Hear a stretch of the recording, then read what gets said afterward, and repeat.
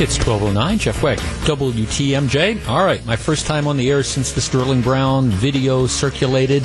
Let me share my thoughts in general with you, then we're going to open up the lines and we will talk about it. I approach this from a couple of things. First of all, I think it is almost impossible to evaluate the Sterling Brown interaction with the police without knowing the context. And we still don't know the full context. Here's what I mean. It's 2 o'clock in the morning. The area where this occurred is a crime-plagued area. They have problems with break-ins. They have problems with things like prostitution. It is an issue. It is an area that is challenged. So now you're the cops. You roll up on this car, which is parked outside the 24-hour Walgreens illegally in two handicapped spots. And police officer begins his investigation. I think you can't hear exactly the interaction, but I think it's fair to say that Sterling Brown, while in my opinion not combative, is not exactly forthcoming with the police officers about what he's doing there at the time. And so this then sets the chain of events in motion, which ultimately leads to 8 police officers showing up and him being tasered. I do think there is some context. And I guess I look at this in a couple perspectives. First of all, I think had Sterling Brown been more forthcoming with the police about what he was doing there, and had he been more compliant, this would not have happened. I believe that. At the same time, based on what I'm able to see in the videotape, it doesn't look to me like there's any justification for what the police do, which is escalating the situation by using the taser. All right, that's kind of how I look at it. Looked to me like a police overreaction, but I think that there is blame to go around. And again, it would be nice if the police were more, the police and the police chief and whoever, it would be nice if people were a little bit more forthcoming about, all the details, what was going on here. Where was this investigation leading? Why was Sterling Brown there? All those different types of things, which I would assume will come out at some point in time. But so far, nobody is talking about any of those. But I watched the videotape, and candidly, I'm pro-police. I think while Brown did nothing to help himself, I didn't see anything on that tape that to me justified the escalation of force, the necessity to use, especially since there were so many officers around, to use the taser. If they wanted to take him into custody, you could have done it by other means. And so that's kind of my assessment of this. You'd like to have the full context. I don't understand why they're not releasing all those details, who they're trying to protect. But at the same time, I look at that, and the tasing looks to me like it is over the top. Now, so that's how I look at this. But it is interesting. At the same time, we are, and I'm talking about the media, the local media, the national media, talking about, this particular incident and the police reaction to it.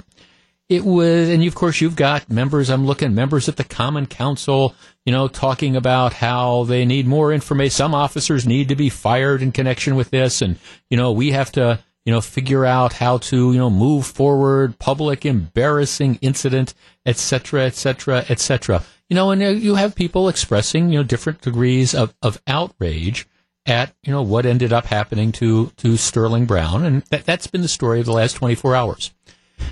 Within the last 24 hours, there's been a criminal complaint that's been issued in connection with the murder of a 15-year-old boy named Dennis King. If you haven't been following this, King went missing on May 11th. His mother told police that she knew her son had friends in the area of North 12th Street and West Keefe Avenue. According to the criminal complaint, there's a guy named Malik Terrell who has now been charged with first-degree intentional homicide in the death of this 15-year-old. According to the criminal complaint, he and his relatives believed that this 15-year-old knew a guy named Jermaine, a person they suspected of stealing a video game system. Terrell brought the teenager to a home on May 11th to try to get him to talk about the alleged theft and tell him where Jermaine could be found. He then attacked the 15-year-old with a hammer, repeatedly beating him with a hammer. His brother and half-brother were present at the time. So they're torturing this 15-year-old. At one point, Terrell, that would be the murderer, told his relatives to lock him outside the house so he could force his way back inside, apparently to make it look like a home invasion. Terrell then called 911 and reported Jermaine and an accomplice had broken in and robbed them at gunpoint, taking the gaming system. He identified himself by his full name. Okay, he's not the smartest light bulb in the drawer. Gave the address on North 12th Street and said he had detained Dennis King. The caller became irate and ended the 911 call by simply stating he was going to kill the person he had detained. Meanwhile, back inside the house, Terrell told his half-brother to go find some lighter fluid. When the half-brother returned, he saw Terrell stabbing the 15-year-old to death in the neck.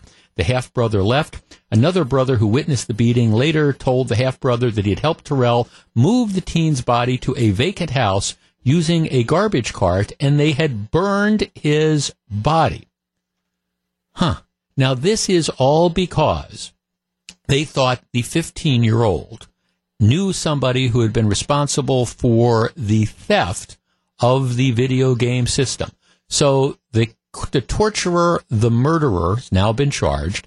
In addition, the mother, his mother and half-brother have been charged with aiding in the crime and the attempted cover-up.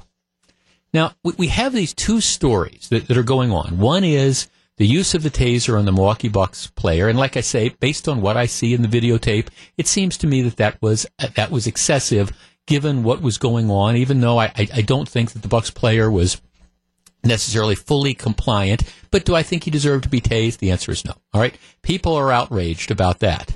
At the same time, you have a 15-year-old who is essentially kidnapped, tortured, killed, whose body is dumped in a house that is then set on fire. And I hear no outrage at all from elected officials. I don't hear the Common Council, calling on the outrage and calling on, increased penalties and calling on the need to do things to stop this type of crime.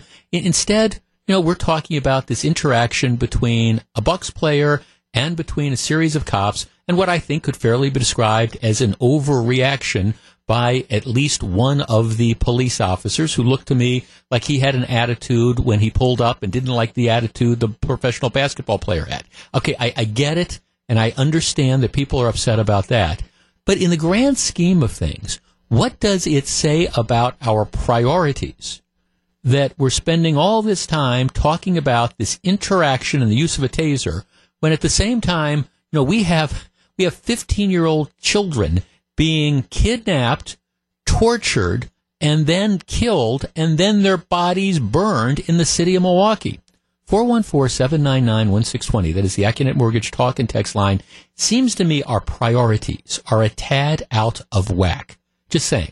414-799-1620. If you want to react to that or any aspect of the Sterling Brown case, I am more than willing to discuss it with you. 414-799-1620. That's the Acunet Mortgage talk and text line.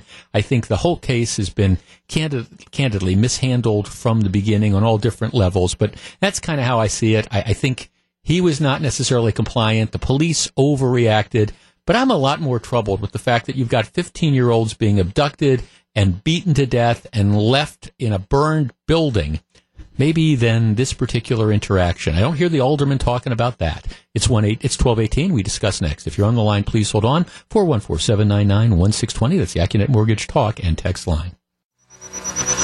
1221, Jeff Wagner, WTMJ. Okay, breaking news. The Journal-Sentinel is announcing that they say they know what the discipline, at least of some of the officers, are. The first officer who confronted Brown on January 26th in the middle of the night outside the Walgreens was suspended for 2 days. The two supervising officers, the sergeants who came to the scene later, received 15 and 10-day suspensions. Others were reprimanded. This is far from some people demanding that they be fired and things like that. And you know what? This strikes me as being about appropriate. I think the police overreacted to the situation. I think there is some blame to go around, but I think that's about the right response for what happened here. Some people are going to want blood. I don't think this case deserves that. And my other point was, all right, we can talk about this, but let's also perhaps talk about the larger situation. And maybe can we have as much outrage about the 15-year-old who was kidnapped, beaten to death with a hammer, whose body was dumped in a vacant building that was subsequently set on fire? Can we maybe be as outraged about that as this? Just asking. 414-799-1620. Let's start with Mike in Greenfield. Mike, you're on WTMJ. Good afternoon. Mike. Hey, hi, Mike. Good afternoon, Jeff. What do you think? I think regardless of gender or creed, race, religion, economic status, there should be equal justice for everybody. I just think that the media is expounding on the fact that we have a professional athlete, more higher profile, and that's pretty much what they're doing. They're just, it's all about selling, and it's about, it's revenue. And if it generates any kind of revenue, they're going to expound on more sensationalism, for whatever events happening. And you know something, Jeff? I've lived here my whole life, I think, such as you have. And this is my take. Milwaukee is a great city. I think it's gotten a bad rap for being one of the most segregated cities, in the United States, and it's been like that for a while. So this doesn't help at all as far as the PR goes. But you got to remember too that there was a black gentleman punched at Mayfair Mall too, and that was a little bit different of a story and a different outcome. But all in all, Milwaukee shouldn't be getting this bad rap as a segregated city to sell papers and revenue and advertising and all that other good stuff. Yeah, well, right. And it's not just the media. I mean, this starts with the mayor coming out saying, well, we're going to be releasing this and we want everybody to be calm, and I'm not going to prejudge this, but I think it's pretty bad. What the hell was Barrett doing? It's just the way that they've handled this. The police chief who's ducking questions on all this. And again, I'm pro-police, but I don't have a problem with saying things when I think there is an overreaction. The police are not perfect. And that's kind of my take. I look at this video. Again, it would be nice if people would come out with the context of, what was the guy what was Sterling Brown doing there? Could that maybe inform why he why he kind of had a little bit of an attitude? But it doesn't look to me like he needed to be tased. And I think that they exceeded it. And you've now seen some of this punishment that's out there. But all this outrage, oh my goodness, this is terrible, a national story.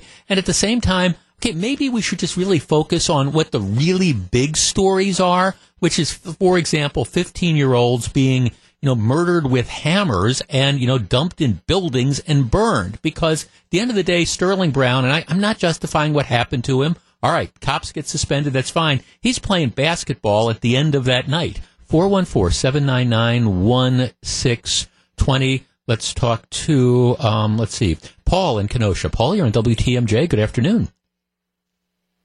Paul.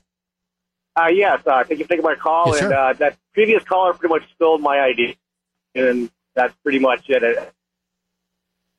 Okay, all right. 414-799-1620. Patty in Milwaukee. Patty, you're on WTMJ. Hello.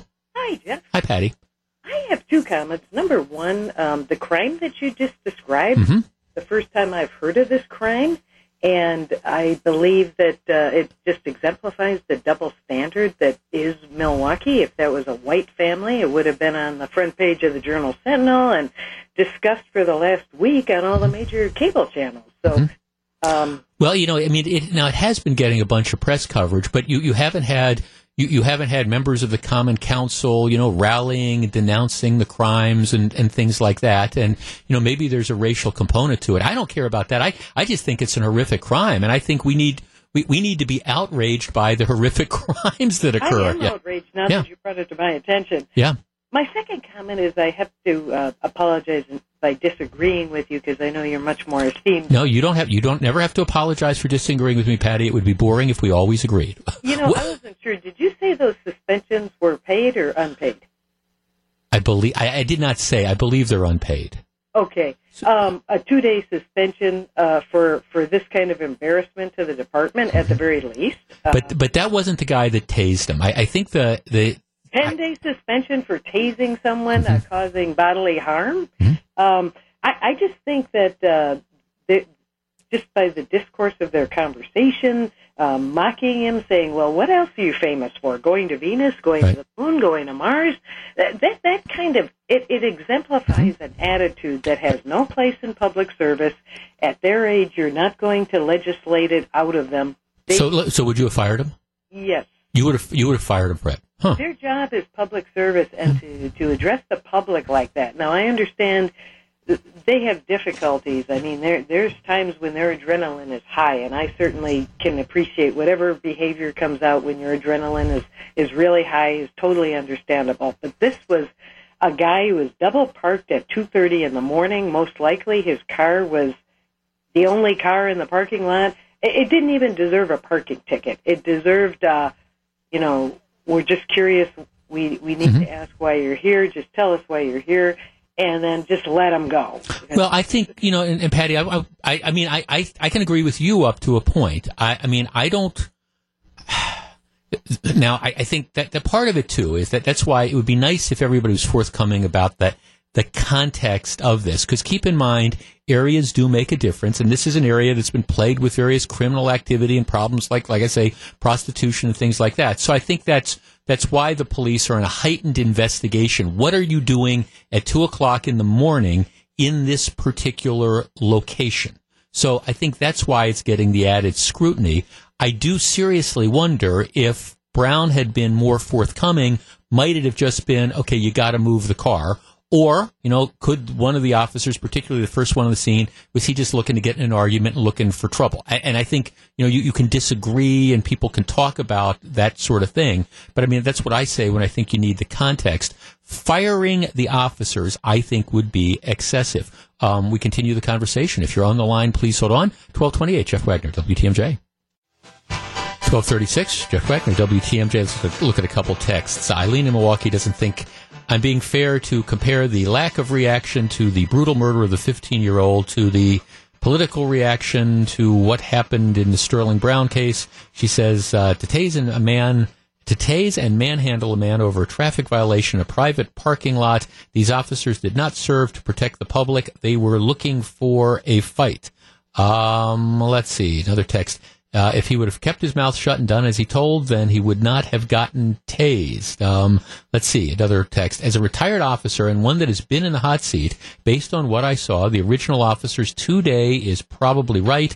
The sergeant that used the taser should have been demoted to patrol and suspended. The other sergeant should have been suspended. So essentially, retired police officer saying that they think the punishment is generally right.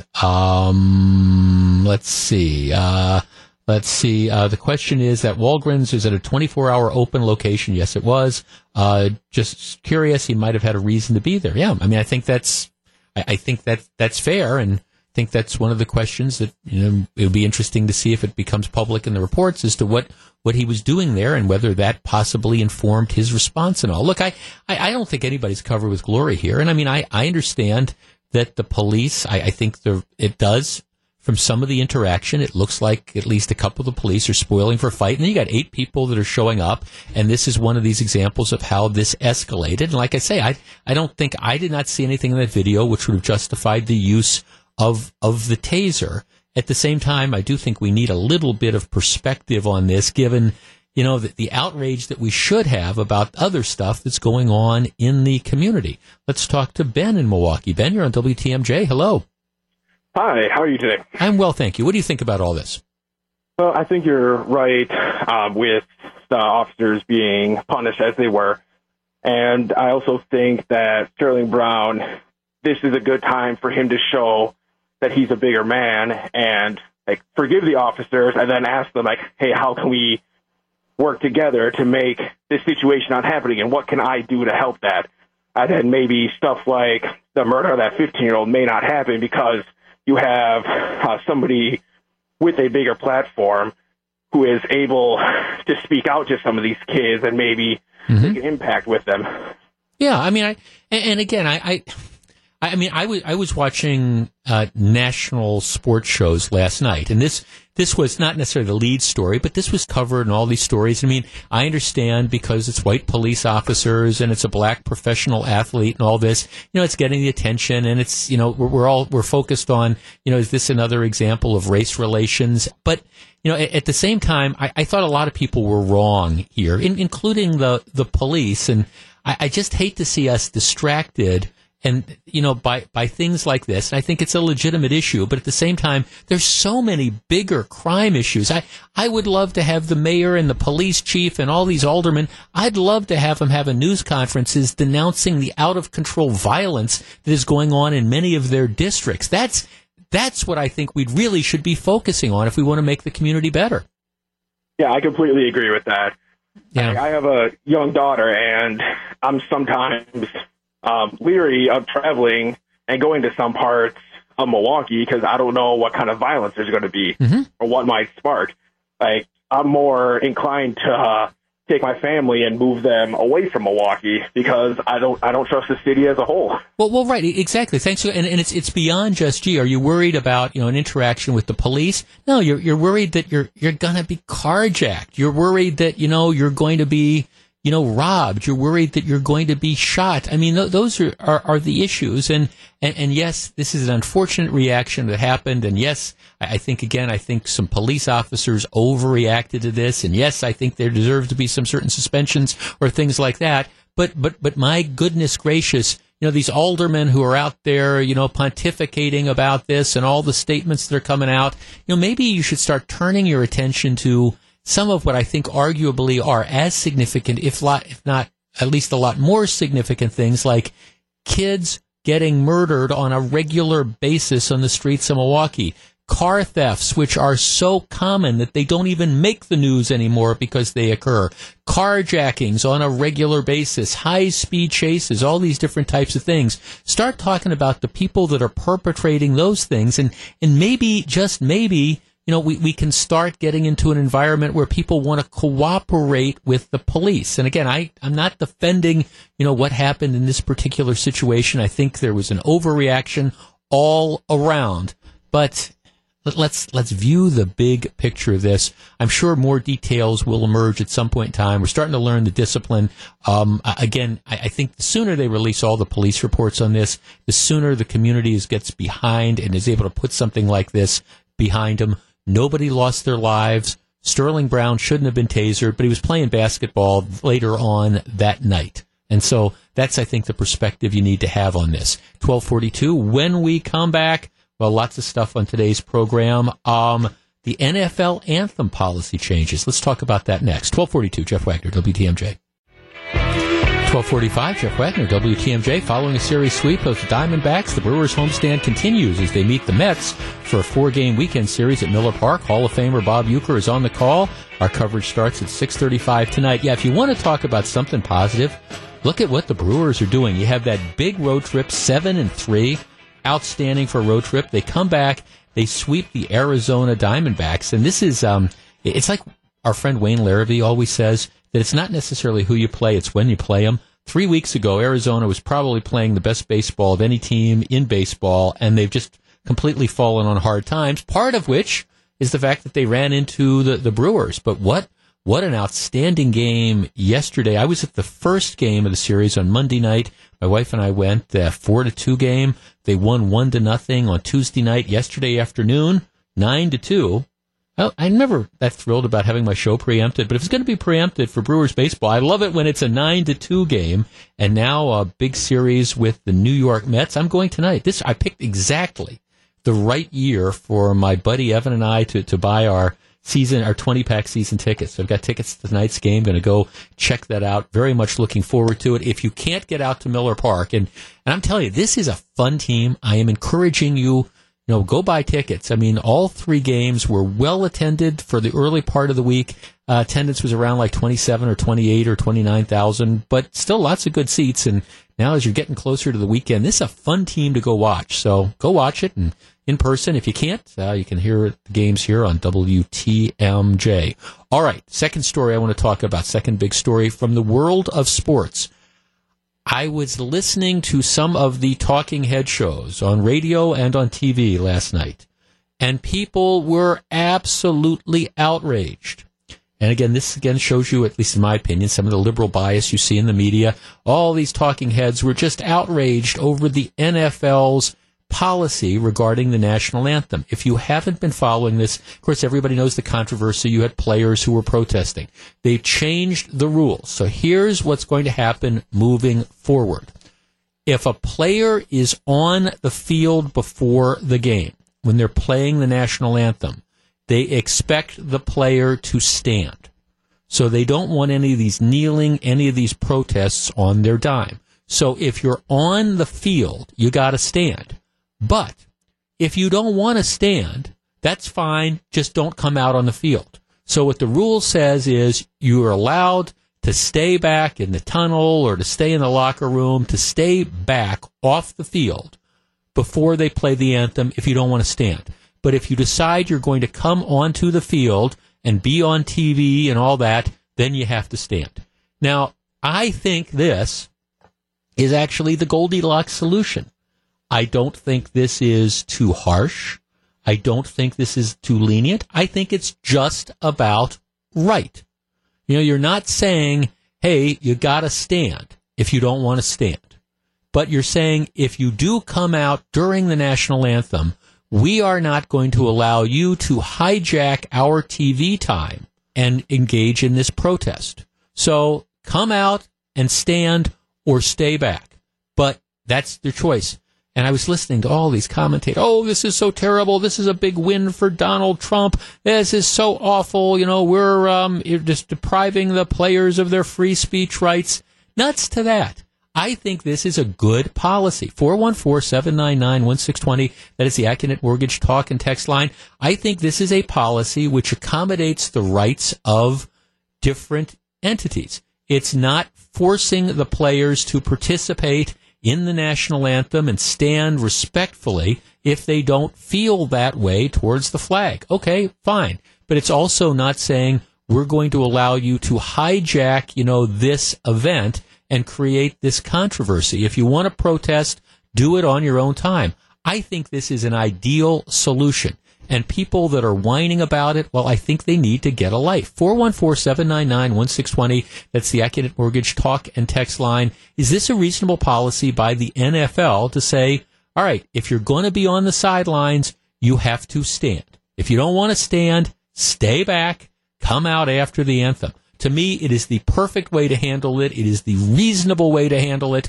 And for some of the players that are upset about it and some of the lefty talking heads, get over yourselves. 414-799-1620. I think this is an inspired solution. It was an obvious solution, and I give the NFL credit for adopting it. We discuss next. If you're on the line, please hold on. It's 12:51. Jeff Wagner, WTMJ.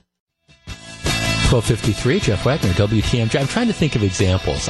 Let's say that your employer gets a table for an awards ceremony. Whatever your industry is, there's an awards ceremony, and your employer says, all right, we'd like you to come to the dinner, but there's a dress code.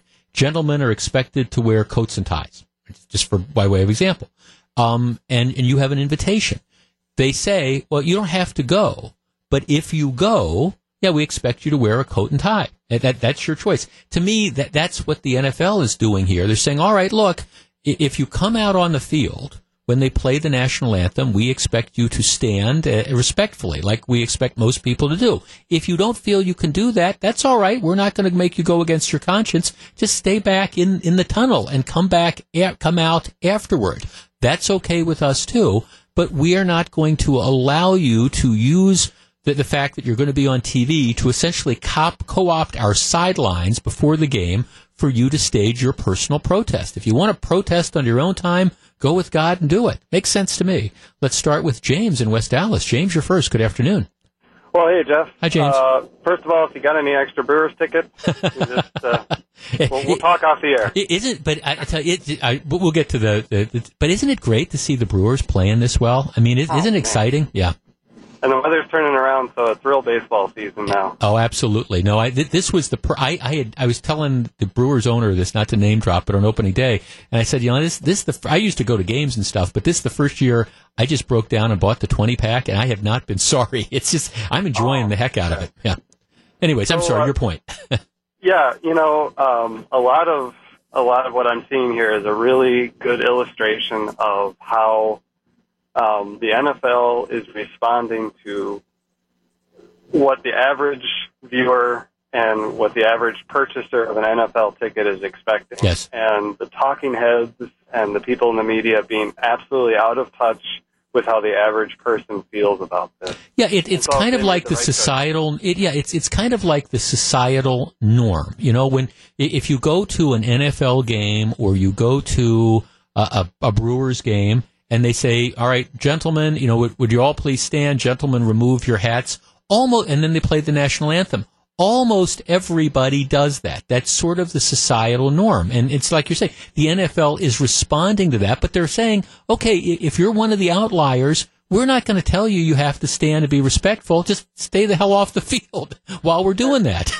and your illustration earlier of the fancy restaurant, most of those, if you don't show up in a suit and tie, will offer you a sports coat and a tie so that you can enjoy the meal there. Right. Yeah, but the bottom line is you've got to play the game. That's the rule that they have. No, thanks a lot for the call, James, and hope I see you at a ball game sometime. I guess that's just sort of how I look at it. And I think you make a great point. It's sort of the societal norm. And why the NFL, I think, has a right to do it is because these players aren't protesting on their own time. It's not like they're saying, hey, on Monday afternoon, when it's your day off, or Tuesday, whatever their day off is, it's not like we're telling you can't, go down to City Hall and stage whatever your protest is.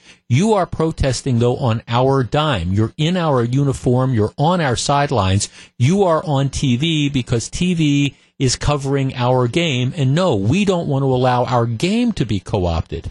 Zach in Salem. Zach, you're on WTMJ. Hello. Hey, how's it going? Real well, thank you. Did the NFL get this right? I have to agree with the NFL's decision here, but I also have to disagree. Okay, tell me why. I think that if they are playing in the National Football League, that means the nation, the country they live in, they shouldn't be allowed to even sit in the locker room. Oh, you think they should be made to stand up? I do, because they are playing in a game that everybody in this country is watching and paying for, like you said, and you hit the nail on the head just a second ago when you said that. The fans are there, we're watching it here, be respectful. There's been a lot of people gave their life to have everything we have. Yep.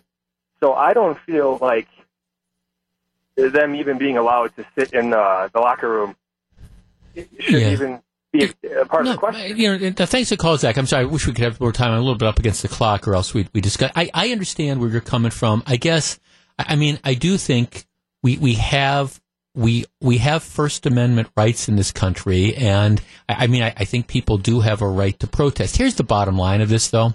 The truth is, my guess is that almost all of the players are going to come out and stand by the sidelines. So they were doing this kneeling thing in effort to get attention. In some cases, I think to call attention to themselves as opposed to any cause, because they were all over the map with causes. So my guess is the vast majority of people are going to come out, anyways, and stand by the sidelines. I think this is a good solution.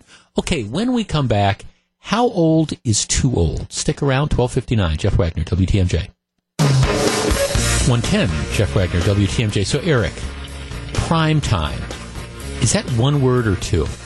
I think the reason I ask is because there's some things that are like prime time, but when they say like prime time on TV, I think that's one word. Yeah, I thought so too. So, I think you can go either way. But, I'm going to say, in the context of like prime time, as in, hey, it's a prime time TV special, that's one word. When you write down a tweet here, why are you asking? Well, no, fair question.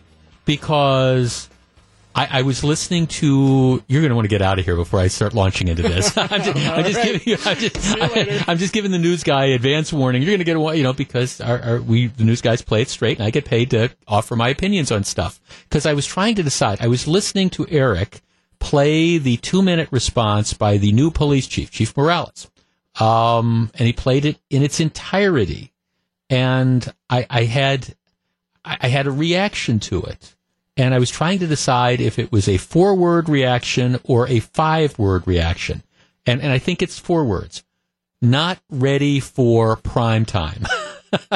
I don't want to spend much more time on the Sterling Brown thing. We spent 35 minutes in the first segment of the program. But this entire thing has been completely and totally, in my opinion, botched from the jump. From the minute it first happened, with the mayor getting involved and contacting the Bucks in the beginning.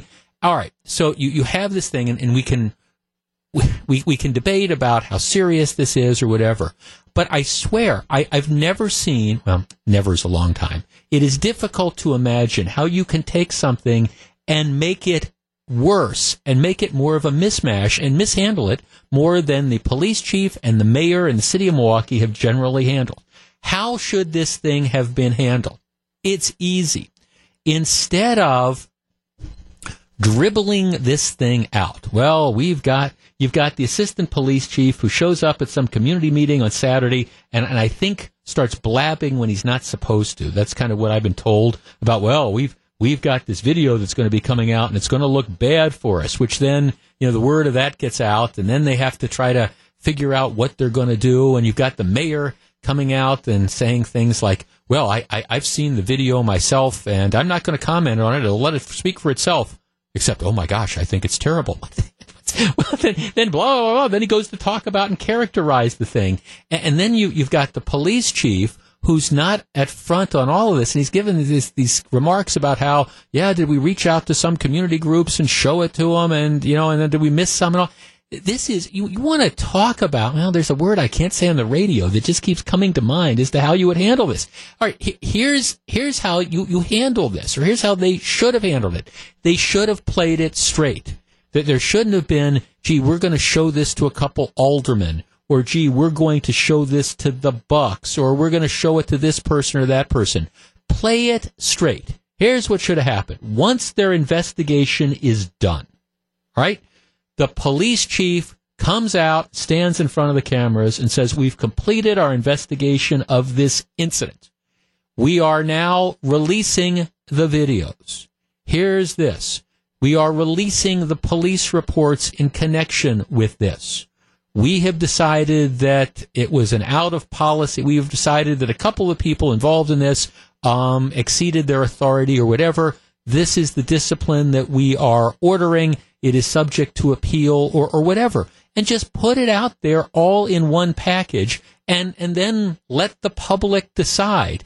Instead of this drip, drip, drip, drip, drip, here some people have seen it, some people haven't. There's this speculation, there's that speculation. We're going to give it to some folks. It's been appalling the way this whole thing has been handled, and the police chief isn't getting better. Every time he goes, we talk about transparency. Well, all right, now you've got the media and people are saying, okay, well, what are the names of the officers? Why was this handed out? Why did you decide to do these things? I mean, it's just, if you would have just come out, released it in a timely fashion, put it all together in a package with the bow on it.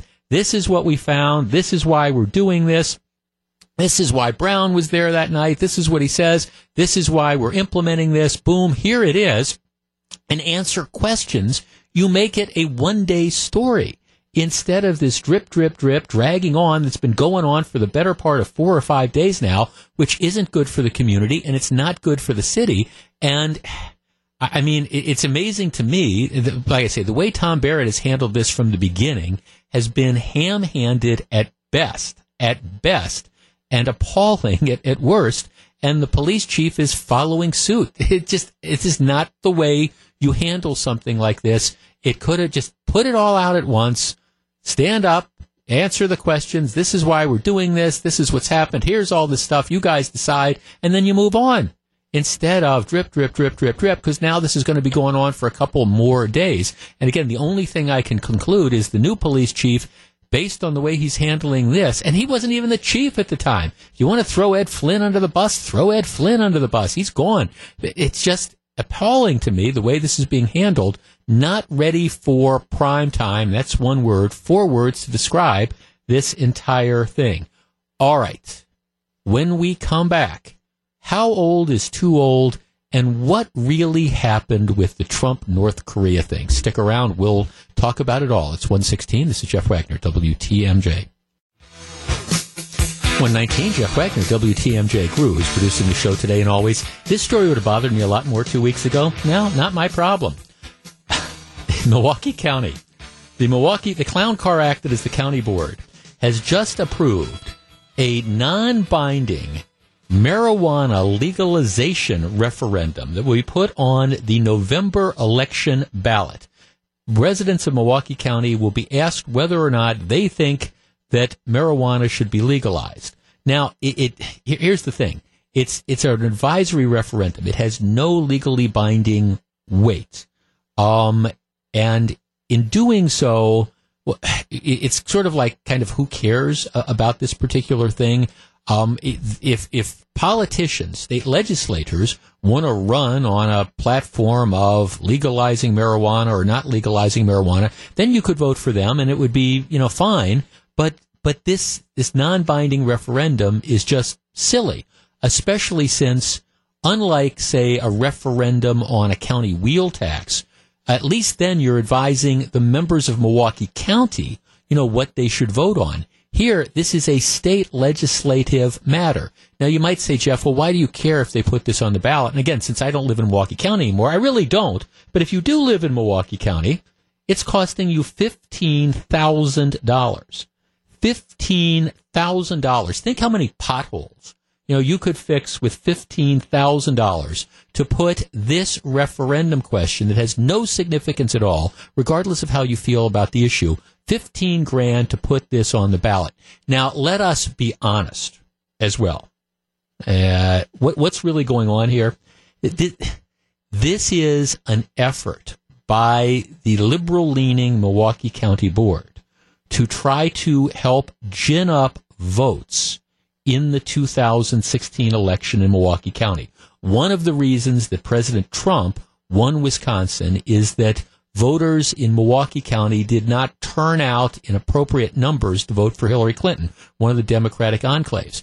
And I think what you see happening here is you have some of the liberals, guys like John Weishan, on the county board who are trying to put referendum questions on there, thinking that this is going to help Democratic candidates. Here, we'll put a marijuana legalization thing. Scott Walker, he's not in favor of legalizing marijuana. We'll put this on there, and maybe that will inspire people to come out of their parents' basement, dig the hash brownie out of their ear, and go down and cast a vote that they might otherwise not have turned out to. So this is what this is. We're spending $15,000 to help try to gin up the pot voter to help elect Democrats. Again, $15,000.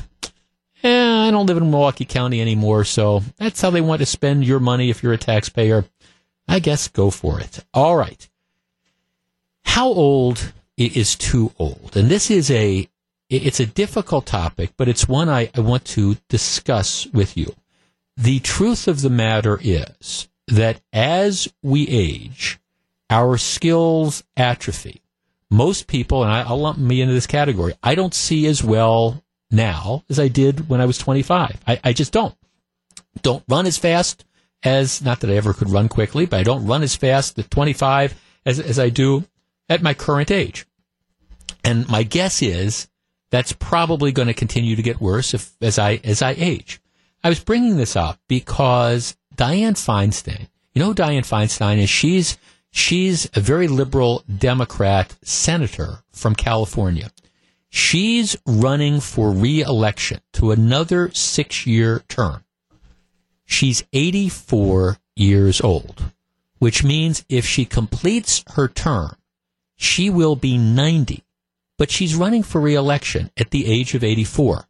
Nancy Pelosi, who is, of course, the very controversial Democratic leader in the House of Representatives, she's 78. And she's running for re-election. Now, in her case, it's a 2-year term, but she's 78. Lest you think I'm just picking on Democrats, John McCain, who is courageously, battling terminal cancer, he ran for re-election to a 6-year term in 2016. He's 81. He's 81 years old.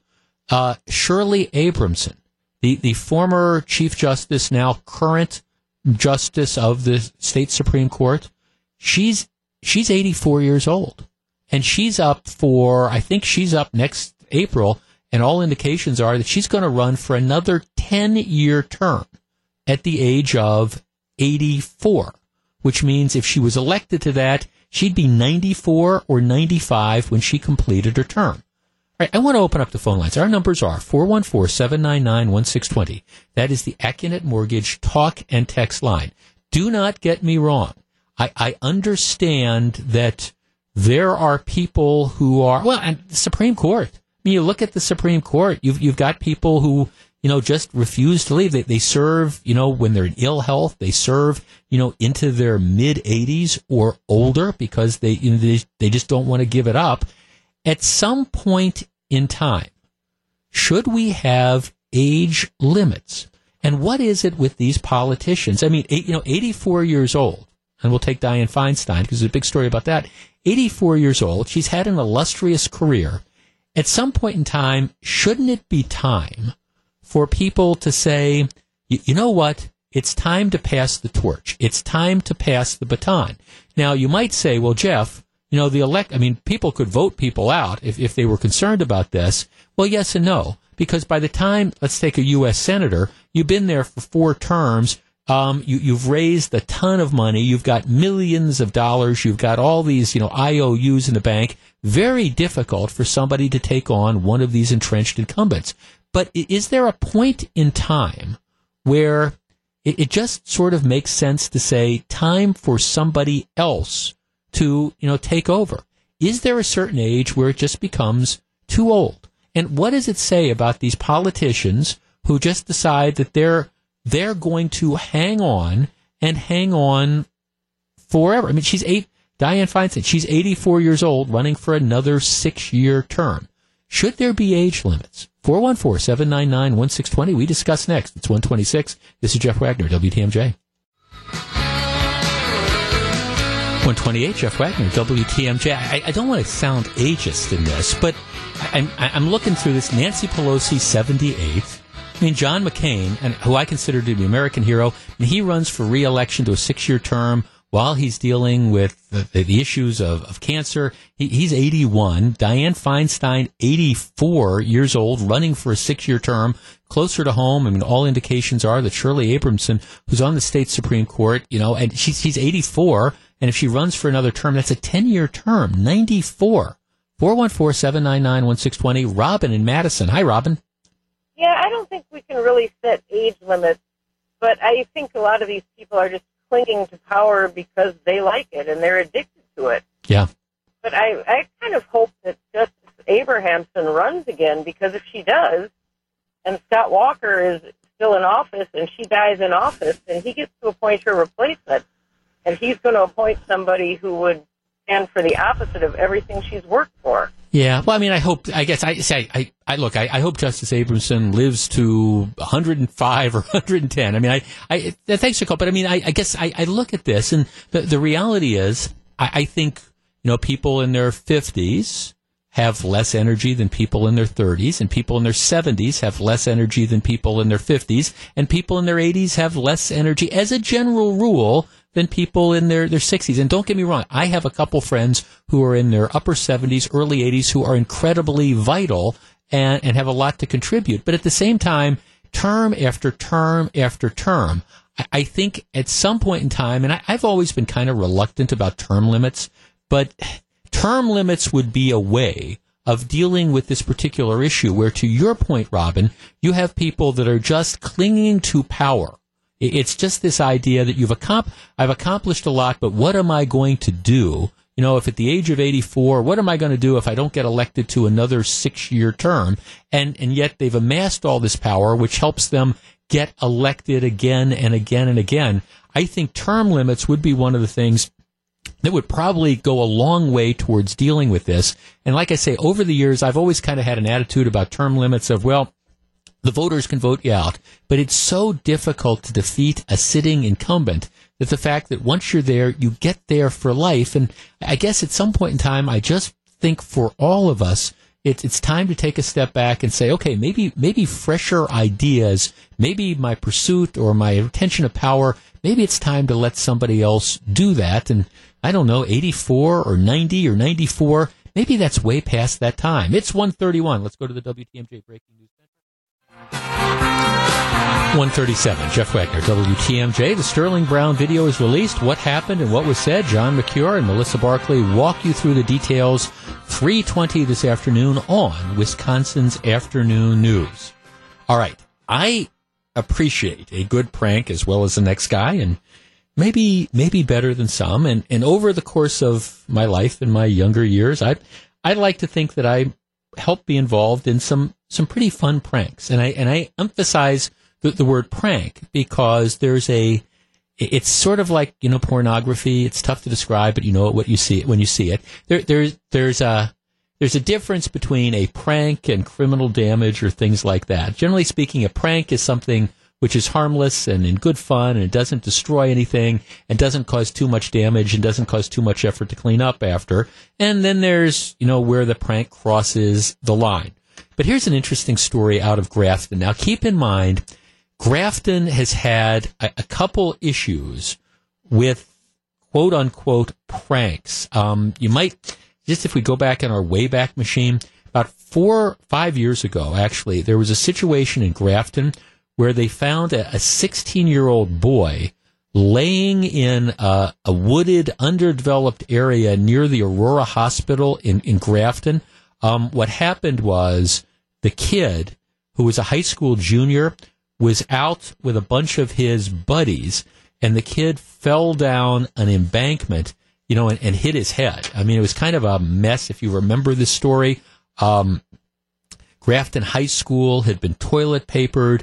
Officers observed several juveniles running in the area. The officers didn't chase. And what happened is 4:30 in the morning, the Grafton police get a call saying there's a missing juvenile, like a missing persons thing. They start to check various areas of the village, and ultimately they're able to find this kid. He was kind of messed up. He had to be flown by flight to life to Children's Hospital. And, so it was sort of a prank gone bad. They had toilet papered houses, they had toilet papered the school, and the kid falls down this embankment as he's fleeing and, ends up hurting himself. So, doing this toilet papering stuff is apparently a rite of passage, I guess, up in Grafton. So here's the story. May 9th, there's five kids who, 2 are from Grafton, 1 is from West Bend, 1 is from Greenfield, and I don't know where the other one is. What happens is, about 12:30 in the morning, a neighbor kind of around the high school, right by the athletic fields up in Grafton, calls the cops after seeing 5 kids get out of a car, by the athletic fields. Now, what had happened about 20 minutes earlier is that a cop had seen this same car and stopped it, seen these kids, and apparently they had a large package of toilet paper in the car. So the cop comes upon these kids, they got a large package of toilet paper in the car. The driver, 17-year-old kid, said it's his mother's car, and it's her toilet paper. I don't know. Mom's got the flu or something. I don't know. The officer says, look, kids, guys, do you plan to toilet paper the school? You better not be doing that. They all say, no, we're not going to do that. Don't worry, officer, it's fine. So they've been stopped. They've been confronted by a cop. They've denied that they were going to do what they were going to do. And the police officer has let them go. So, okay, he's let them go. All right, don't do this. So, but that's fine. Go on your way. I'm not going to call your parents. I'm not going to seize the toilet paper. Just don't do it. Okay? So that's 20 minutes earlier. 20 minutes later, neighbor calls and says, hey, there's this car parked down there in this dead end, and there's all these kids that are getting out of the car. So the police go back, and they find the car. Same car that they had stopped 20 minutes earlier, except now that it's empty. All right, so now they start looking around, and they find the teenagers who at this point in time were crawling like on their hands and knees through like this brush and like woods and stuff with the toilet paper. So at this point in time, the cops now find them crawling on the brush with the toilet paper and say, okay, now granted, as criminal masterminds go, these Grafton kids probably aren't exactly the brightest bulb, in the drawer. But the cops catch them, right? So they're there with the toilet paper and all, and they hadn't gotten around to actually toilet papering it. They were crawling through the bushes to get in position. At which point in time, the police officer says, okay, look, I stopped you guys a half hour ago. I told you, don't do this. I told you to go home. You did not go home. Instead, you went and did the same thing, and now, just like I saw you 20 minutes ago, now you've been busted. So they catch the kids. Well, here's where I think it becomes interesting. Instead of sending them on their way a second time, they've all been charged with prowling. Or the 4 adults. There's 4 of the kids are 18, 1 is 17. The 4 18-year-olds, and I guess the 17-year-old, have all been charged with prowling, which I don't believe is a crime. I believe it's like, again, a disorderly conduct. I think it's like an ordinance violation, but they've been charged with prowling for crawling around en route to trying to, again, toilet paper the high school after being warned not to. All right, 414-799-1620. That is the Accunet Mortgage talk and text line. They didn't do any damage.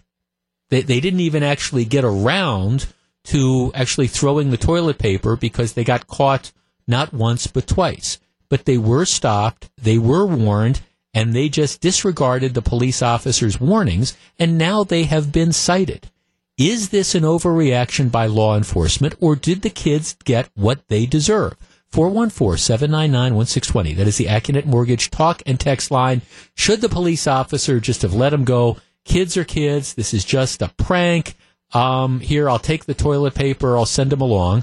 Or were citations appropriate given what the lead-up was? 414-799-1620. Did the police overreact? I will tell you where I come down on this in just a minute. But I'm kind of curious. If this was your kid or if this was you that was out there doing it, is this one where you kind of get what you deserve, you were warned, and you didn't listen? Or is it, hey, Jeff, it's just a prank, no harm, no foul? How would you have handled it? 414-799-1620. We discuss in just a moment. If you're on the line, please hold on. It's 145. Jeff Wagner, WTMJ. 148, Jeff Wagner, WTMJ. Here's the text. All I can say is it's a good thing the kids were in Grafton. If they were in Milwaukee, the Milwaukee Police Department probably would have tased them. Okay, well, my flip side response would have been, if this was in Milwaukee, good chances the teenagers would not have been carrying toilet paper. They would have, to throw on a Grafton high school, they would have probably been carrying guns looking to carjack people. But anyhow, if you're just tuning in, what happens is the other night, the Grafton police come upon a carload of kids, got a bunch of toilet paper in the car. They deny that they were going to do anything with it. The officer says, well, just don't go home. 40 minutes later, they get caught crawling through the bush with the toilet paper, heading for the school. They've now been cited. Was this appropriate? Tim in Brookfield. Tim, you're on WTMJ. Hello. Hey, Jeff. How you doing today? Real well, thank you. Did the kids deserve this? It's hard for me to say. I mean, given the fact I had the exact same thing happen to me, so I feel yes. I mean, they did do, something that enticed from. They got away on the first one. I mean, the officer's not dumb. He's fully aware of where they were going. So, therefore, he just pretty much waited for the phone call and got it. Got them. Okay, so this happened to you? Yeah. As you said, I live in Brookfield. We did senior wars where we would toilet paper people's houses that we knew. And, basically we got pulled over. You know, we're driving around 3 at night. Like, you know, our car's full of, like, you know, 4 huge family-sized rolls of toilet paper. Right. And, yeah, he basically said, just go home. We didn't. Got caught in the middle of it.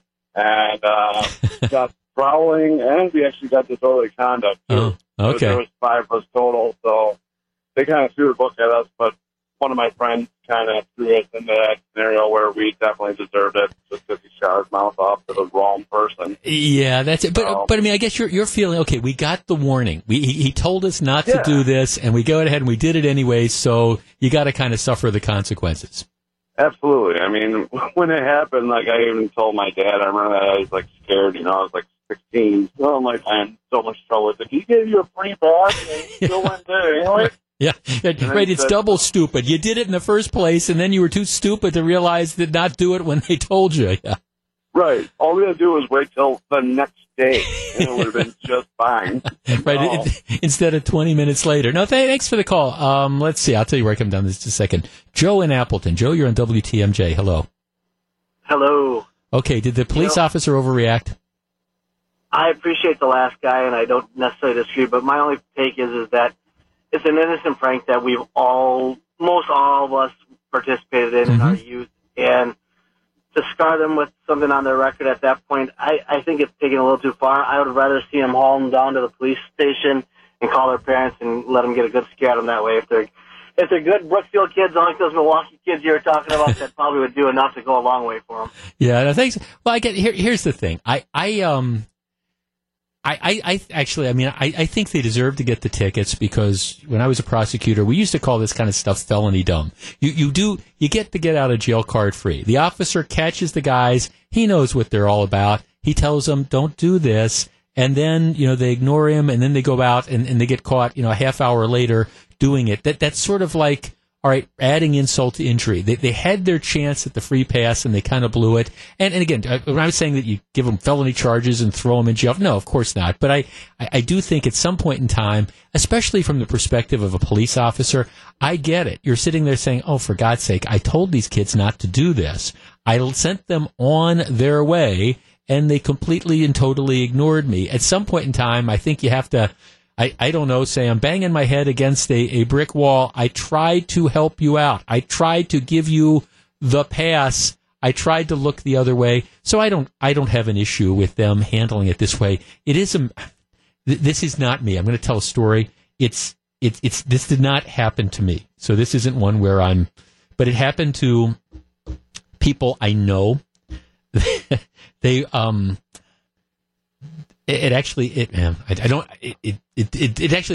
wasn't my friends particularly, but this is a story that friends of mine told me about their kids. That's kind of, and I don't want to go into any more identifying detail of that, but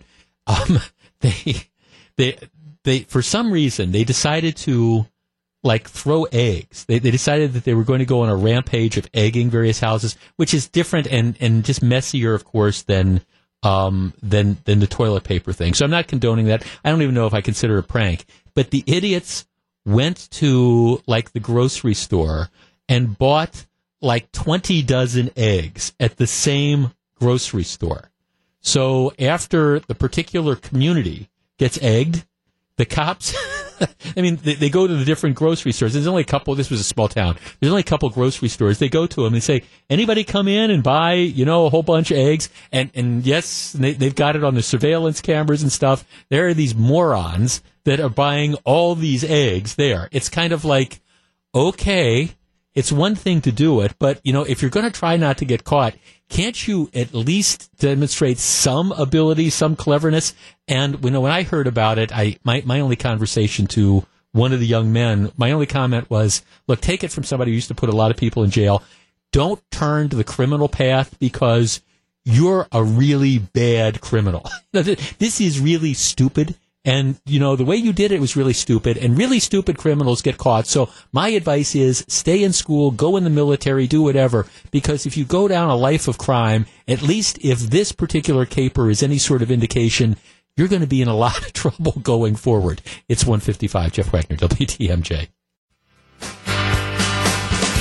It's 1:58, Jeff Wagner, WTMJ. So very glad to have you with us. Following a series sweep of the Diamondbacks, the Brewers homestand continues as they meet the Mets for a 4-game weekend series at Miller Park. I'm going to the game tonight. Hall of Famer Bob Uecker is on the call. Our coverage starts at 6:35 this evening. If you can't get out to the ball game, be sure to tune in, WTMJ. All right, coming up in just a couple minutes. Safety is, of course, always a factor when you send your kids to school. As a general rule, school buses do not have seat belts. A government agency is now saying it may be time to change that. We're going to talk about that. What happened with regard to the summit in North Korea? Why is it that immigration continues to be a mess? And lots more. Stick around. It's 1:59. Jeff Wagner, WTMJ.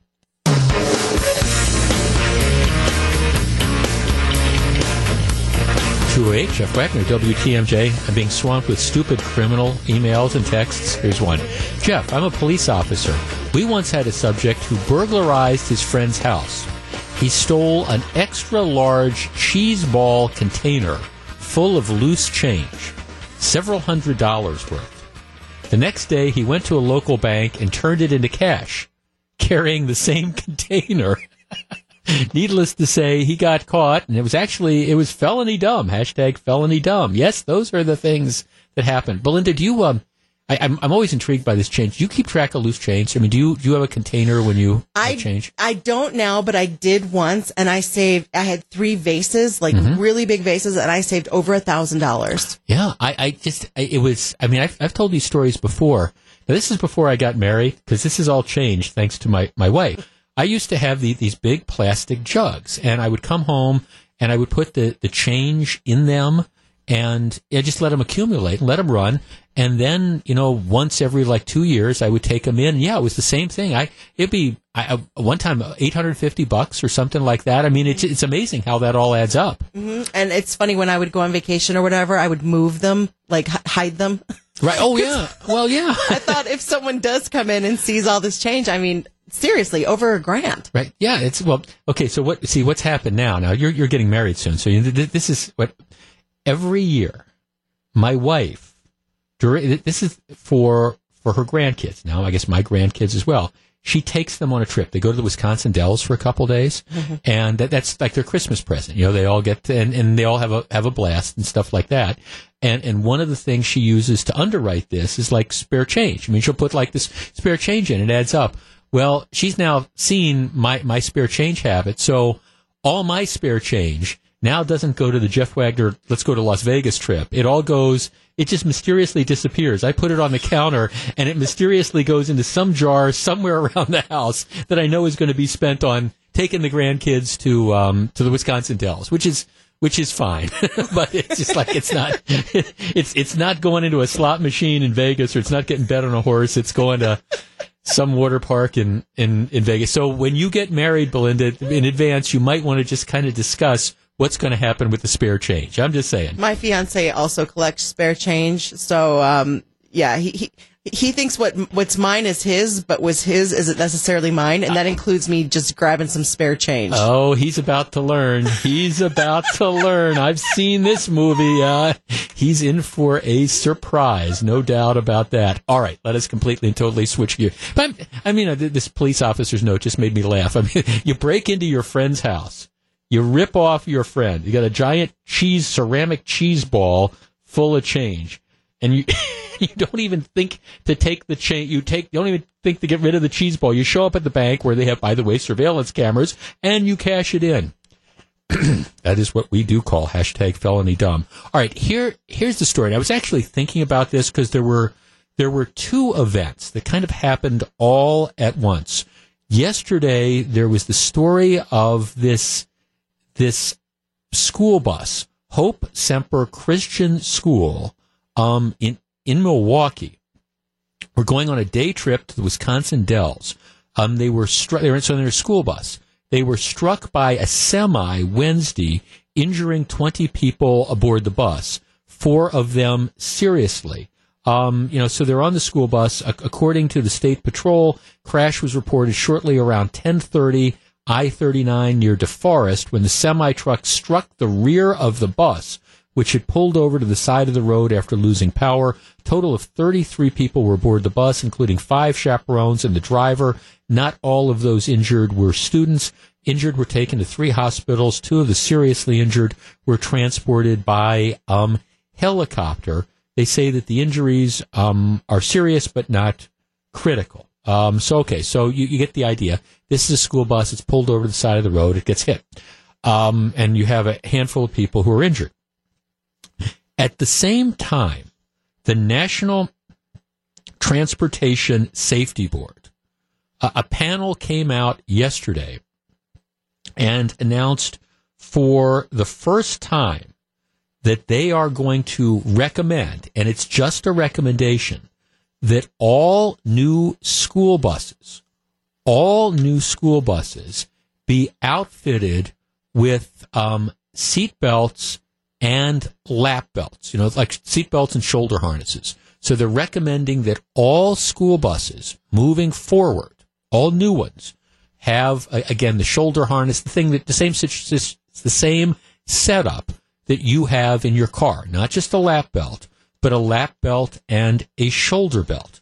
Now, this is kind of interesting because most states, including Wisconsin, do not mandate that school buses have safety belts. There's a couple states that do, but most don't. Here's what the Wisconsin Department of Transportation says about seat belts on school buses. I'm quoting from their website now. Neither Wisconsin nor the federal government requires seat belts on school buses. There is concern that a lap belt only type seat belt may be harmful for young children in a crash. In deciding not to require seat belts, the built-in safety features of school buses have been taken into consideration. Namely, school buses are designed to take a great deal of impact, not to crush in the event of a rollover, and to cushion children with compartmentalization between the seats in the event of a crash or fast stopping. Seat belts are largely intended to prevent ejection from a vehicle. Typically, only children standing in the aisle or the bus driver are at a high risk of being ejected from a school bus. All right. So Wisconsin does not require buses to have safety seatbelts.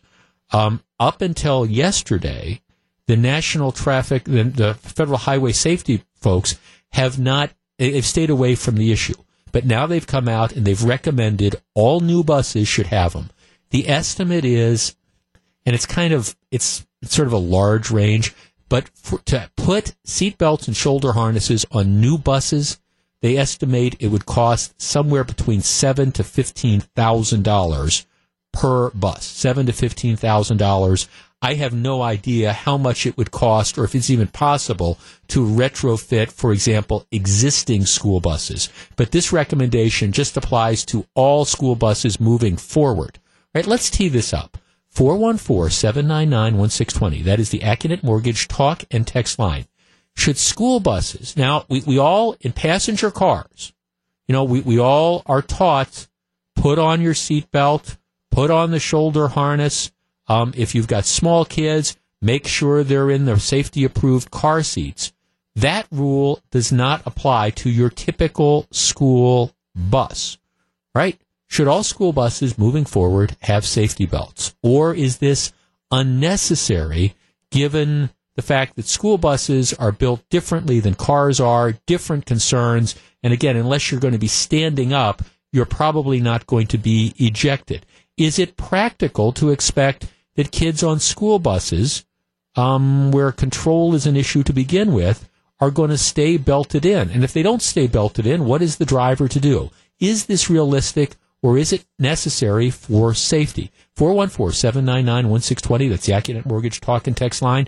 We discuss next. If you're on the line, please hold on. I'll tell you where I come down on this in just a minute as well. It's 2:16. This is Jeff Wagner, WTMJ. 2:19, Jeff Wagner, WTMJ. Is it time to outfit all school buses with seat belts and shoulder harnesses? Essentially, that's the new recommendation coming out of the federal government. Wisconsin does not require it. Most states do not require it. Steve in Racine. Steve, you're on WTMJ. Hello. Steve. Hello. Hi, Steve. Hey, how you doing? Good. What do you think? I think it should be mandated if they're going on the freeway, like say they're going to Green Bay or something. But as far as home to school, I think the not needing seatbelts is okay. But I work for a school bus company, and the new ones are coming with school seatbelts regardless. Seatbelts and shoulder harnesses, or just seatbelts? Not shoulder harness, not the 4 points, just the standard seatbelts. Right. How do you drive a school bus yourself? No, I'm a mechanic. Okay. How difficult do you think it would be to get kids to?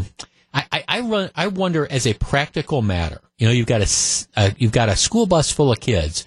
You're the driver. Trying to control them is probably a challenge to begin with. What do you do if kids decide not to buckle up? And that's what I just find myself wondering if that's even practical.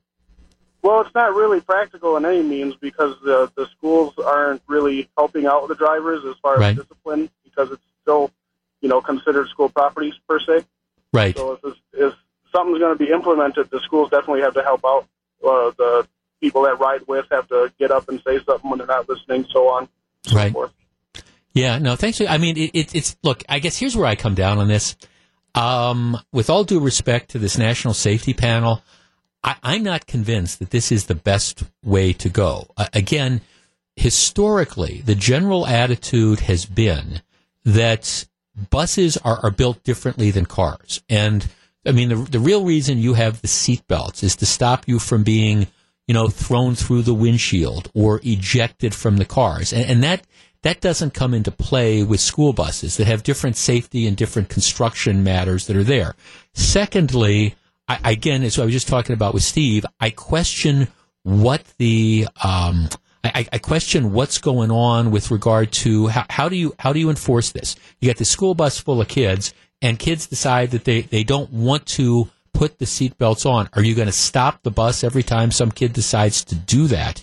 In addition, and I know that this might be kind of an alarmist thing, there's a number of bus drivers that are saying that first of all, they're concerned that if they need to evacuate the bus, it's going to be an issue. If you got to evacuate the bus or get these kids off, especially young kids. Plus, the other reality is on school buses, lap and shoulder belts hit people at different levels, which is why, for example, in Wisconsin, you've got the requirements of car seats for, certain age kids and certain size kids. And I mean, I'm wondering, is this a one-size-fits-all thing? If you've got, really small children, like 6 or 7 year olds, where is the lap belt going to hit them? How do you get them buckled in? And is it really necessary, especially if it's going to cost $7,000 to $15,000 per bus, which is not an insignificant expense? If it saves kids, I think it's important to do it.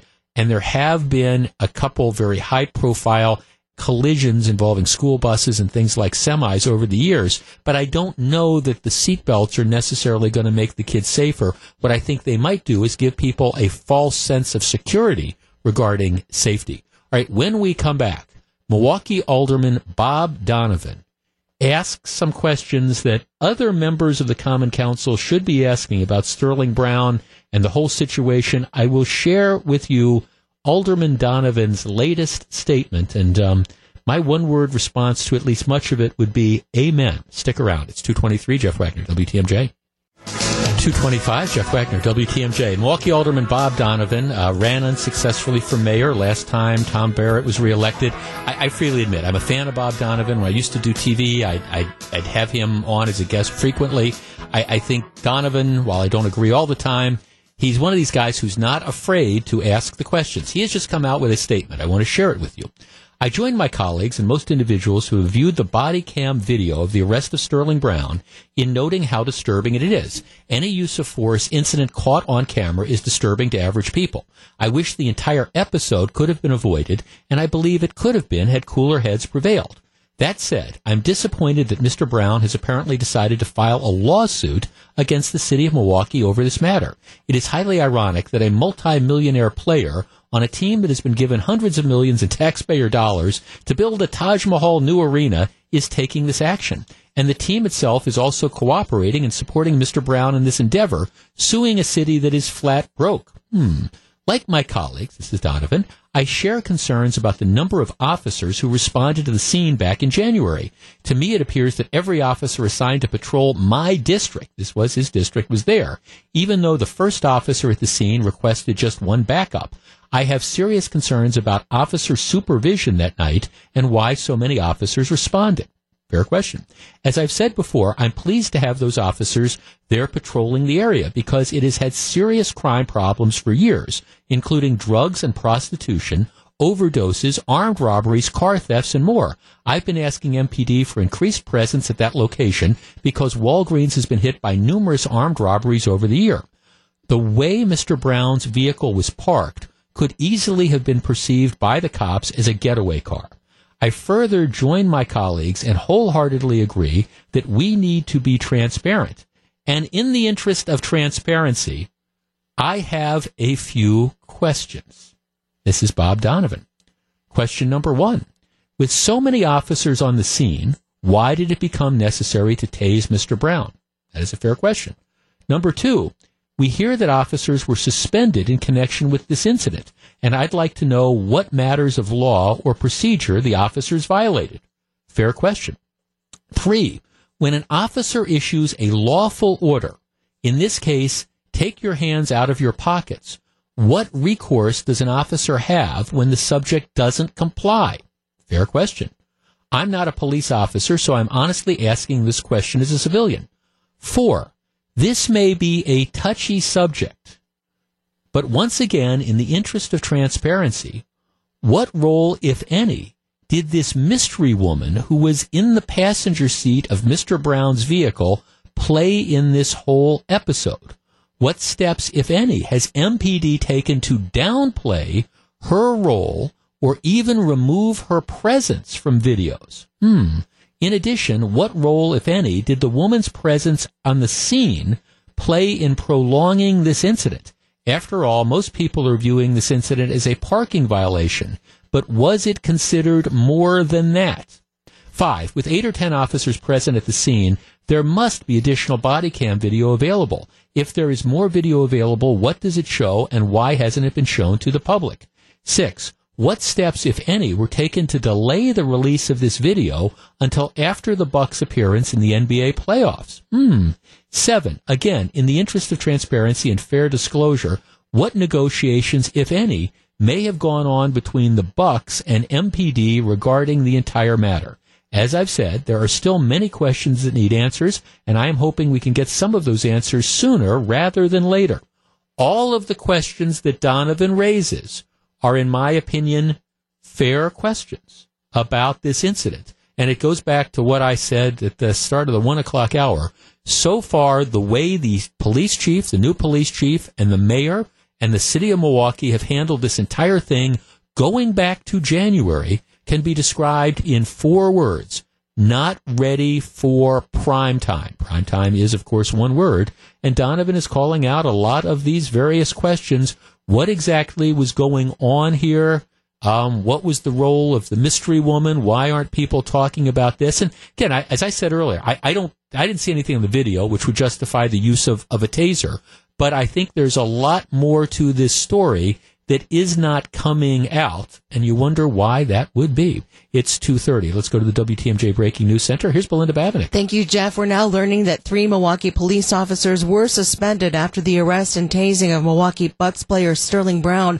The Journal-Sentinel says that the first police officer who confronted Brown was suspended for 2 days. 2 supervising officers who came to the scene later received 15 and 10-day suspensions, while other officers were reprimanded.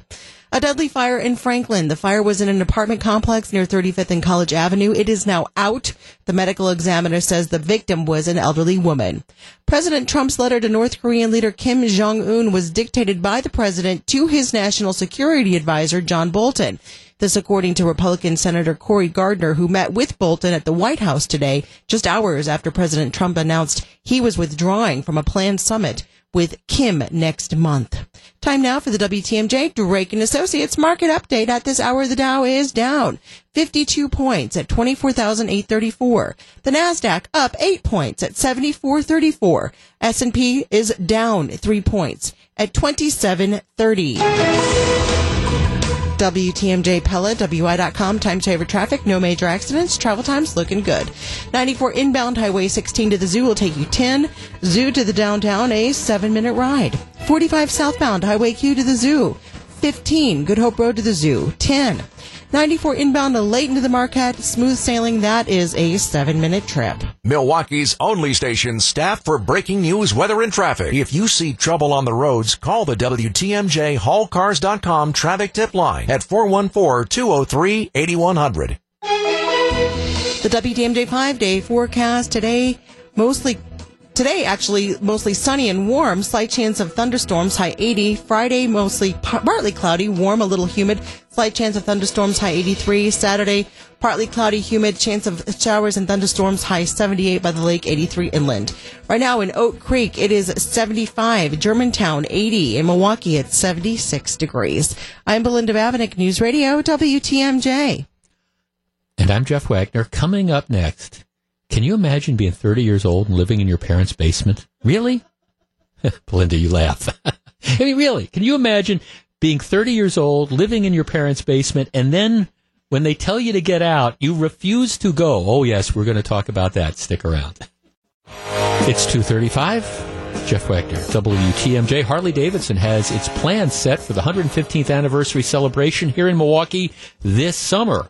Check out all the info by texting the word Harley to the Accunet Mortgage talk and text line 414-799-1620. Gru, who's producing the show.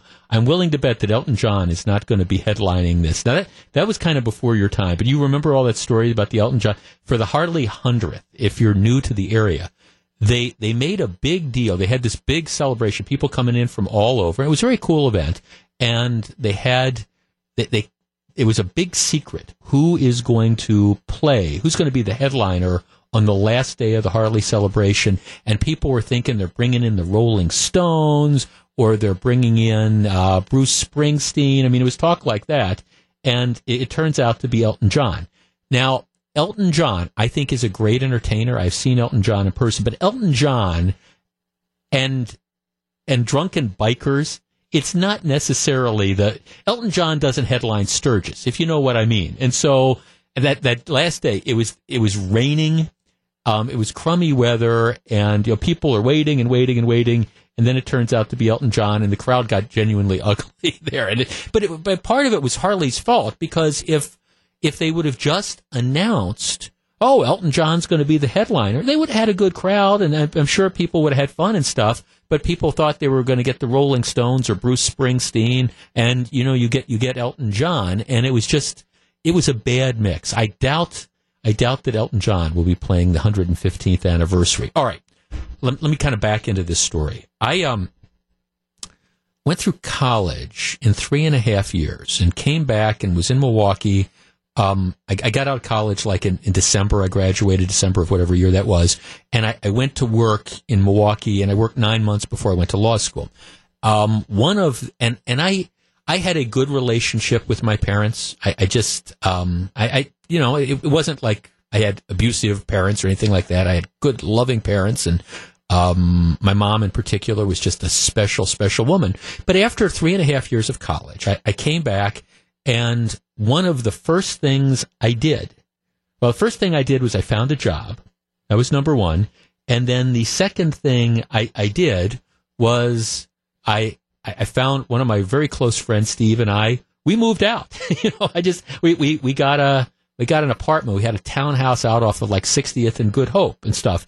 And it was because, gosh, at the time I was probably, I don't know, whatever you are when you get 21, 22 years old. And I just didn't see living at home. And it wasn't that I had a bad relationship with my parents or anything, but I just wanted to be on my own. I'd been on my own at college, and, as an adult, when you live in your parents' house, your parents have, they've got their different rules, and they expect you to be in at a certain point in time. And it's not like I was a wild child or anything, but after being on my own in college, I just didn't want to live at my parents' house anymore. It had nothing to do with my parents. I had a great relationship with them.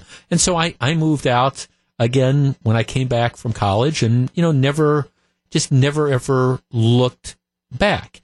And I think for a lot of people, even if you have a great relationship with your parents, that's kind of it. You just get to a certain point in your life, and maybe it's not when you're 21 or 22, maybe it's when you're 25, but at some point in time you decide, okay, it's time to go out on your own. If nothing else, living at mom's and dad's, if you are dating, kind of crimps your style. I mean, can we just kind of like put that out? You're out on a date, and it's like, hey, you want to come back to my place? Well, I can't because mom and dad are watching the Tonight Show or whatever. It's just, it crimps your style. Which brings me to the most bizarre story of the week. The guy's name is Michael Rotondo. And perhaps you saw this because he is getting his 15 minutes of fame. He lives in upstate New York, 10 miles west of Syracuse. And he has been living at his parents' home, apparently most, if not all, of his life. He's 30 years old. He's not working now. And his parents, about a year ago, maybe a little bit more, said, okay, it's time, son, to get on with your life. We need you to, you got to move out. You got to leave. And he said, I'm not leaving. So what they did is they essentially served him with an eviction notice telling him, you've got to get out. And he refused to leave.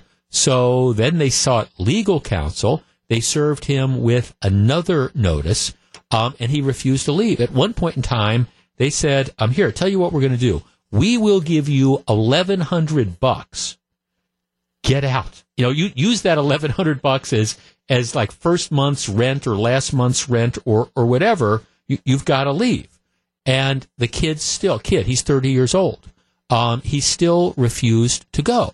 And so ultimately the parents then had to take the 30-year-old man to court to get him evicted. And this is, of course, the story that is now, to use the cliche, it's gone viral. He spends 30 minutes arguing with the judge about why he doesn't think his parents should be able to evict him from their home. And after 30 minutes, the judge says, nope, you got to go. You got to get out. At which point in time, unsatisfied, the guy then starts doing interviews. And maybe you've seen him. He was on CNN. He's been on a number of these shows talking about how terrible his parents are, how it's awful that they would, compel him to leave, how, he doesn't want to live there anymore, but he needs time to get his affairs in order. He's 30 years old, so he doesn't think they should be able to toss him out. Right, our numbers, 414-799-1620. That is the Acunet Mortgage talk and text line. Now, I know that there are people out there who have welcomed their adult children back into their homes. And maybe it's because, I don't know, the kids are trying to get their feet on the ground and you've got big student loans or something like that. Maybe it's because, I don't know, you've got, it's sort of maybe, dad has passed away, mom is on her own, the kid moves back, and it's a good situation because he can live there and pay rent and help out. And so I understand that happens from time to time. But 414-799-1620, that is the Acunet Mortgage talk and text line. Do you believe that adult children should have essentially a right to come and live with their parents? And again, I understand that there might be circumstances where, you as mom or dad decide that you're going to open your home to your adult child. I get it that could happen. But do adult children, is there a point in time where, kids no longer just have the right to stay at home? I mean, is there a time where they have to go out on their own? 414-799-1620. This guy at the age of 30 thought that his parents should be legally obligated to allow him to continue to live at home. He wasn't paying rent or anything like that either, but he thought he should have a right to live at home. What do you think? 414-799-1620. Let's start with Dave downtown. Dave, good afternoon. What alternative universe is this gentleman living in? I mean, I'm the same way. I moved out when I was 18 and a half, not because I just want to be my own. I wanted to be, just see if I could do it. But I'm like, it baffles my mind that somebody would really think that they're entitled as an adult to live forever in their parents' home. Well, right. And dude, number one, that you'd want to, and with all due respect to every parent out there, I mean, number one, that you'd want to, and number two, that you think that you have a right to do it, and that mom and dad don't have the right to boot you out when they get sick of you being there. I mean, and 30, it's not like a transitioning period, like, hey, I'm at 22, 23, I just got my degree, I'm out of college, I'm trying to get my life together. You're 30 years old. Right. It's funny. I was talking about this story with my wife today, and she said, "Well, God, who would marry a guy like this?" And I said, "Well, I don't think there's probably too many. Yeah, this wouldn't exactly be the ideal catch to bring home to mom and dad. Look, here's Michael. Look, he's 30 years old. He's still living at home. He's unemployed. No, I don't think this guy would be exactly a great catch.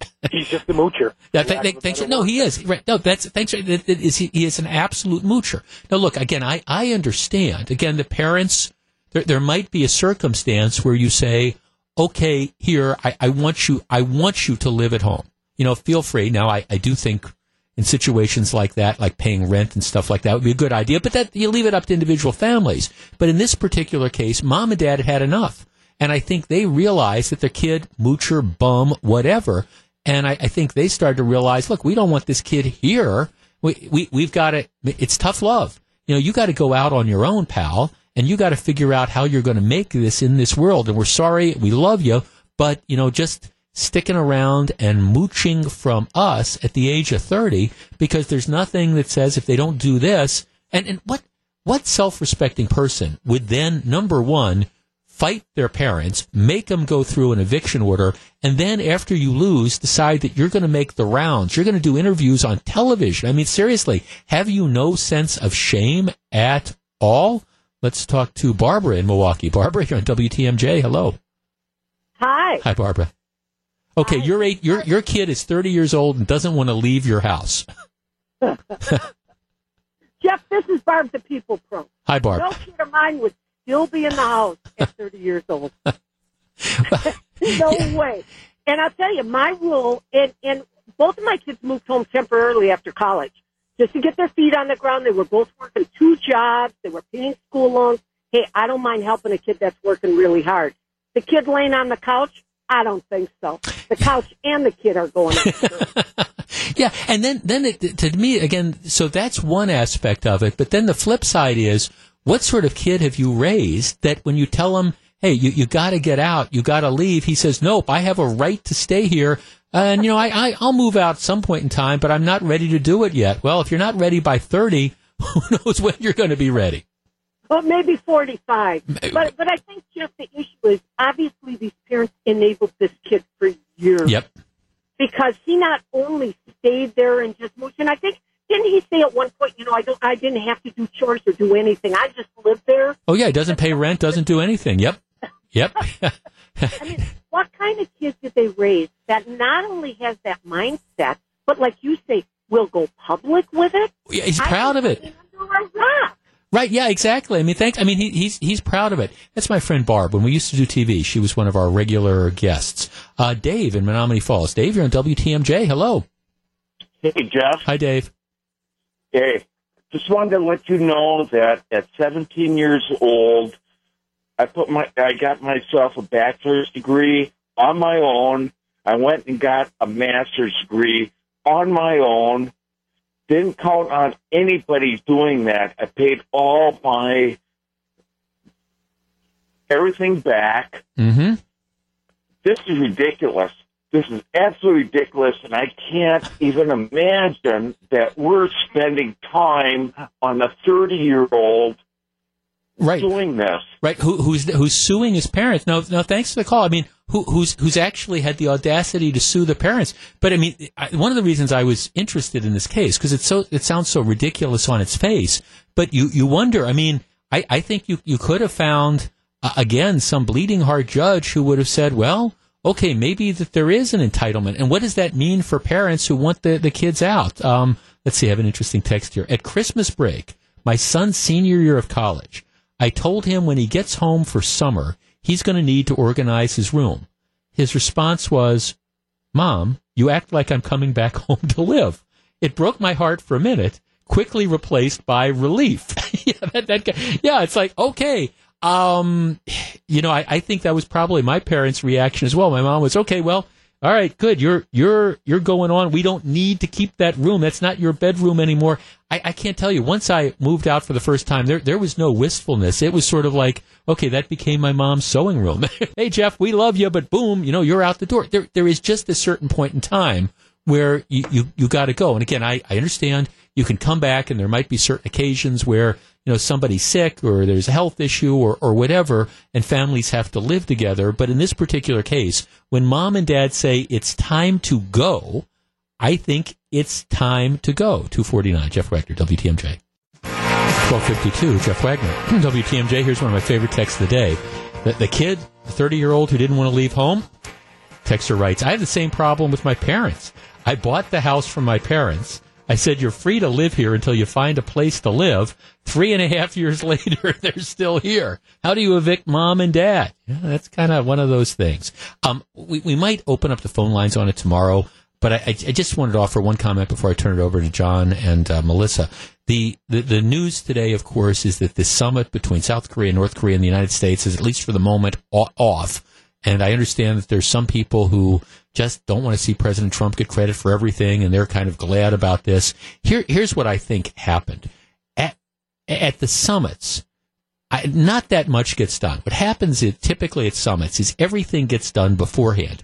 All the people work out the treaties. A lot of the stuff is agreed to in advance. So you have all that's done in advance, and the leaders show up, and they talk to each other, and they get to meet each other, and they sign off on these agreements. What happened is North Korea decided to start, for whatever reason, that they started to ghost both South Korea and the United States. The advanced teams go there, they're trying to work on treaties or whatever, and North Korea doesn't show up for that. So rather than, go to a summit where nothing is going to be accomplished, President Trump has said, okay, we're not going to do this for the time being. Agreeing to meet was the right thing. And then not going through with this, given the fact that you get no commitments up front from North Korea, that is also the right thing. Hopefully North Korea will come around at some point in time. For the people that didn't want to see Donald Trump get any credit for anything, I hope they're happy. Bottom line is, for world peace, I hope ultimately North Korea decides to go back to the negotiating table. It's 2:54. In just a couple minutes, we'll find out what John and Melissa have on their minds. Please stick around.